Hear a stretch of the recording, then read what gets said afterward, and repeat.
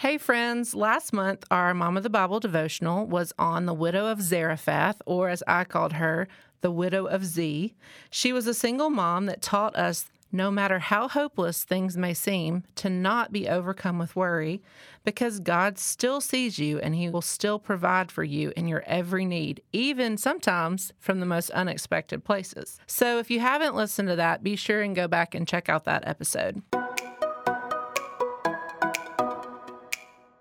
Welcome to the Faithful 31 Moms podcast. Wherever you find yourself today, multitasking or just trying to catch a quiet moment alone, I'm so glad you're here as we learn together how to live out our faith and point our kids to Jesus. Faithful 31 Moms is a love worth finding ministry, and I'm your host, Mallory Allen. Today, our Mom of the Bible devotional is going to be a little bit different. It's more of a challenge of what not to do. We're going to be talking about Lot's wife and how she will always be remembered for her final choice. She chose the things of the world over the things of God. So, not a great way to be remembered, right? I definitely wouldn't want that to be what my kids remembered about me. So, as we begin, first, I just want to encourage you to go back and read this story. It's Genesis chapters 18 and 19. And read that for yourself. I think that'll fill in a lot of the details of the story because we're just going to hit the high points today. This story starts off with Lot's uncle, Abraham. Y'all probably remember him. He's begging God to save the people of the city of Sodom. So this city, it was incredibly evil. It was just overcome with sin. And God had promised Abraham that if he could just find 10 people, y'all, that's not many, that still loved God, that he would spare the entire city. And God did. He searched and he searched, but he couldn't even find the 10 people. So he made plans to destroy the city of Sodom. And that's kind of where we land today. But because of Abraham's prayer, the Lord has mercy on Lot and his family. Now, we first find Lot. He's hanging out at the city gates. And if you do a little bit of research, this probably means that he was either A, really wealthy, or B, he was some kind of government official.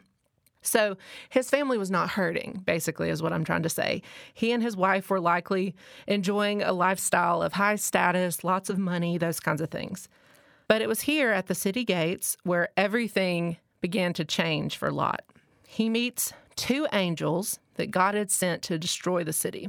But when they showed up, they just looked like 2 normal guys coming for a visit. So Lot offered to take them to his home and let them stay at his house while they were visiting. Some pretty crazy things happened throughout the evening when they first came to Lot's house, and it made it, if you read the passages, it made it very apparent that Lot, his wife, and his daughters were all completely surrounded by sin, just crazy stuff. And even if they didn't agree with some of it, even if they knew that it was wrong, they were so ingrained in the culture in Sodom that they had kind of become blind to sin and the concept of what's right and what's wrong. I mean, that's what sin does, right? It blurs the truth. It blurs your need for the Lord and your ability to see right from wrong. So these 2 men are experiencing all these crazy things that evening at Lot's house. And in Genesis 19, they tell Lot in verses 12 and 13, I'm just going to read it. It says, "Do you and your wife have anyone else here, a son-in-law, sons or daughters, or anyone in the city that belongs to you? Get them out of here, because we are going to destroy this place. The outcry of the Lord against its people is so great that he has sent us to destroy it." I'm sure when Lot heard this, he was like, what? A little bit shocked.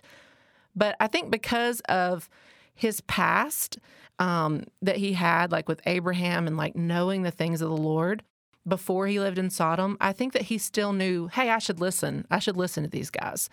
And that he probably realized they are really angels that are sent from the Lord.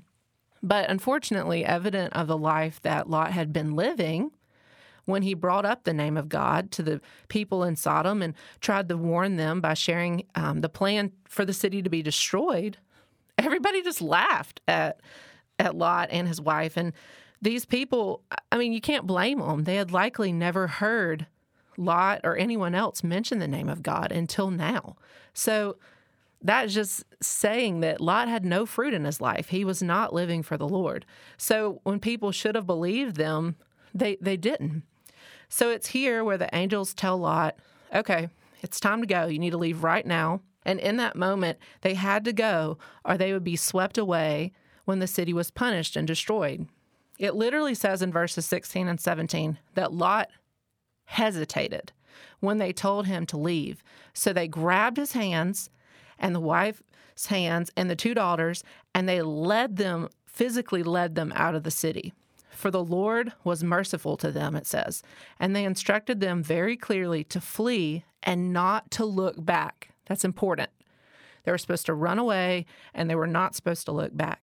But somewhere between these instructions that they were given and the chaos of running out of the city, they must have gotten separated. And Lot and his daughters realized once they had reached safety that Lot's wife and the girl's mother was no longer with them. I'm sure that was scary, right? I mean, I'm sure they were panicking. They were searching for her until they caught sight, it says in Scripture, of a pillar of white salt in the shape of a woman that was turned back, that she was looking back, which is what they said not to do, if you remember. She was looking back towards Sodom. So my question is, why did she do it? Why did she turn back when the angels clearly said, run away and don't look back? Was she so attached to the things of the world that she didn't want to leave her home behind? She didn't want to leave her money behind? She didn't want to leave it all behind? Whatever her reason, it's a really sad story, because now she's forever known as the woman who became a pillar of salt.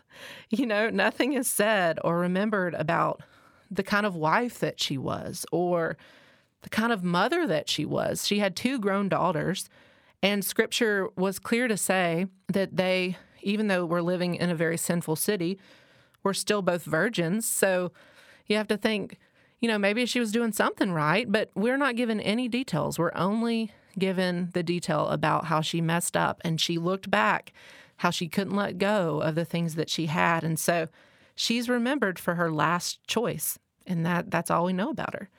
So this got me thinking, as I've combed through the story and I've studied it to try to find as much information as I could about it, what do you and what do we want our kids to remember about us as their mother? You can't turn around.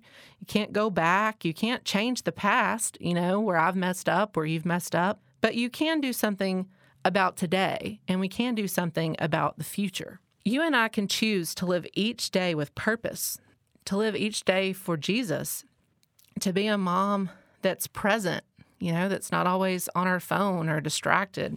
We can be actively looking for ways to share the Lord with our kids and with other people. So living as if it was our last day, what do we want people to remember about us? What do we want our kids to remember about us? That's real purpose that looks to the future, and you don't look behind you. You don't try to go back where you've been. You look straight ahead and you keep moving. 2 Peter chapter 3, verses 8 and 9 says to not forget this one thing. With the Lord, a day is like 1,000 years, and 1,000 years are like a day. The Lord is not slow in keeping his promise, as some understand slowness. Instead, he is patient with you, not wanting anyone to perish, but everyone to come to repentance. I think this verse is trying to say that God doesn't have to give us his mercy. He doesn't have to give us extra time or take into account our daily calendar or our schedules. He doesn't have to do any of those things. But every day that we wake up, you and I need to remember that that's another gift from God. We're still breathing. That is a gift from God. And we have important work to do as moms to tell our kids about the love of Jesus in everyday conversations. Because like the city of Sodom, I know that this is not news to you, but our world is just growing more and more sinful. And our culture has already done a really good job of polluting the truth of marriage, the truth of sexuality, the truth of what beauty is supposed to look like, and so many other things. I mean, I could just keep going on and on and on with that. But just like this verse said, the Lord, He is taking His time. He doesn't want anyone to perish. He wants everyone to know Him. But it's only a matter of time before the Lord's patience is going to run out, right? With these things, these crazy things that our world, that our culture is screaming at us every single day and is telling our kids every single day. So the question is, what are you doing to actively separate yourself from the sin of this world and trying to be a better version of yourself, like a mom who pours Jesus into your kids? I have a challenge for you today. I want you to think about doing this. I'm gonna participate as well. In order for you to take your focus off of the world and put it back on the Lord, I know you can't quit doing certain things. You can't just stop doing everything and read your Bible all day long or anything like that. You're a mom. You're busy, right? You can't stop making dinner. You can't quit working. You can't stop running errands. You can't quit going to carpool and picking up your kids and all those kinds of things. So let's cut out the things that we can, okay? So, like I said, together, myself included, I'm going to challenge you to take a week-long break from all things media. Instagram, Facebook, Netflix, HBO Max, cable, whatever, Twitter, I don't know. There's a bunch of them. You get the idea. You will likely be shocked at how much more free time you are going to have to spend with the Lord and with your kids if you choose to take this challenge and do this. And during this week, I want you to ask the Lord to reveal any sin that's in your life and to recognize the dependency that you had and the amount of time that you spent on these things, the media stuff, all of it, social media, watching things on your phone, whatever it may be, and how really they are the things that are truly guilty of robbing your time and your focus from the things that really matter, like being with your family or having the energy to get up in the morning and spend time in God's Word because you didn't stay up late at night watching something, or having the flexibility to still help others and not saying, oh, well, I just don't have the time. I've got to finish this Netflix binge and then I've got all these other chores to do, But if you let go of those things, you're going to be shocked, I think, at how much more time you do have. I was listening to a message recently from Pastor Adrian Rogers, and he said, until you come to the end of you won't come to the beginning of Him. You may even need to confess some sin from your past during this week, or lay down a desire that you had for your own life that might have never happened, and pray and ask the Lord to take it away and stop looking backwards. We don't want to be like Lot's wife. That's not what we want to be remembered for. Like Dr. Rogers said, come to the end of yourself, surrender it, lay it all down, and let Jesus take the lead in your life. And in giving up media and things that, are feeding your flesh constantly, I think that you and I will have the time to focus and realize these things. You're not going to be distracted or mixed in the things of the world like Lot's wife was. And so that's my challenge to you. It's a challenge to me too, y'all. I'm totally guilty of doing the same thing, just getting all wrapped up in social media, shows, whatever that might be. And so with you, I'm going to do the same thing and let the Lord do some work in my heart as well. And while you're taking this break from media, I just want to encourage you to spend more time, more intentional time, with your family and God's Word. And if you need some resources, help you do this, we have some great Bible study resources available through Love Worth Finding, which is Faithful 31 Moms is a Love Worth Finding ministry. And I recently walked through one of these. It's the Fruits of the Spirit study, and I highly recommend it. I did it with a friend, and we would just meet in the coffee shop like every couple weeks and go through it. And it was really great, really insightful. But we have all different kinds of topics, and there's a special Faithful 31 Moms discount code available. So I'm going to include the link to find all those Bible studies and that discount code in the show notes. Thanks so much for listening. Have you subscribed to our podcast so that you can be updated when new episodes like this one come out? If not, please subscribe today and follow me at Faithful 31 Moms on Instagram to catch all the latest. Thanks again and have a blessed day.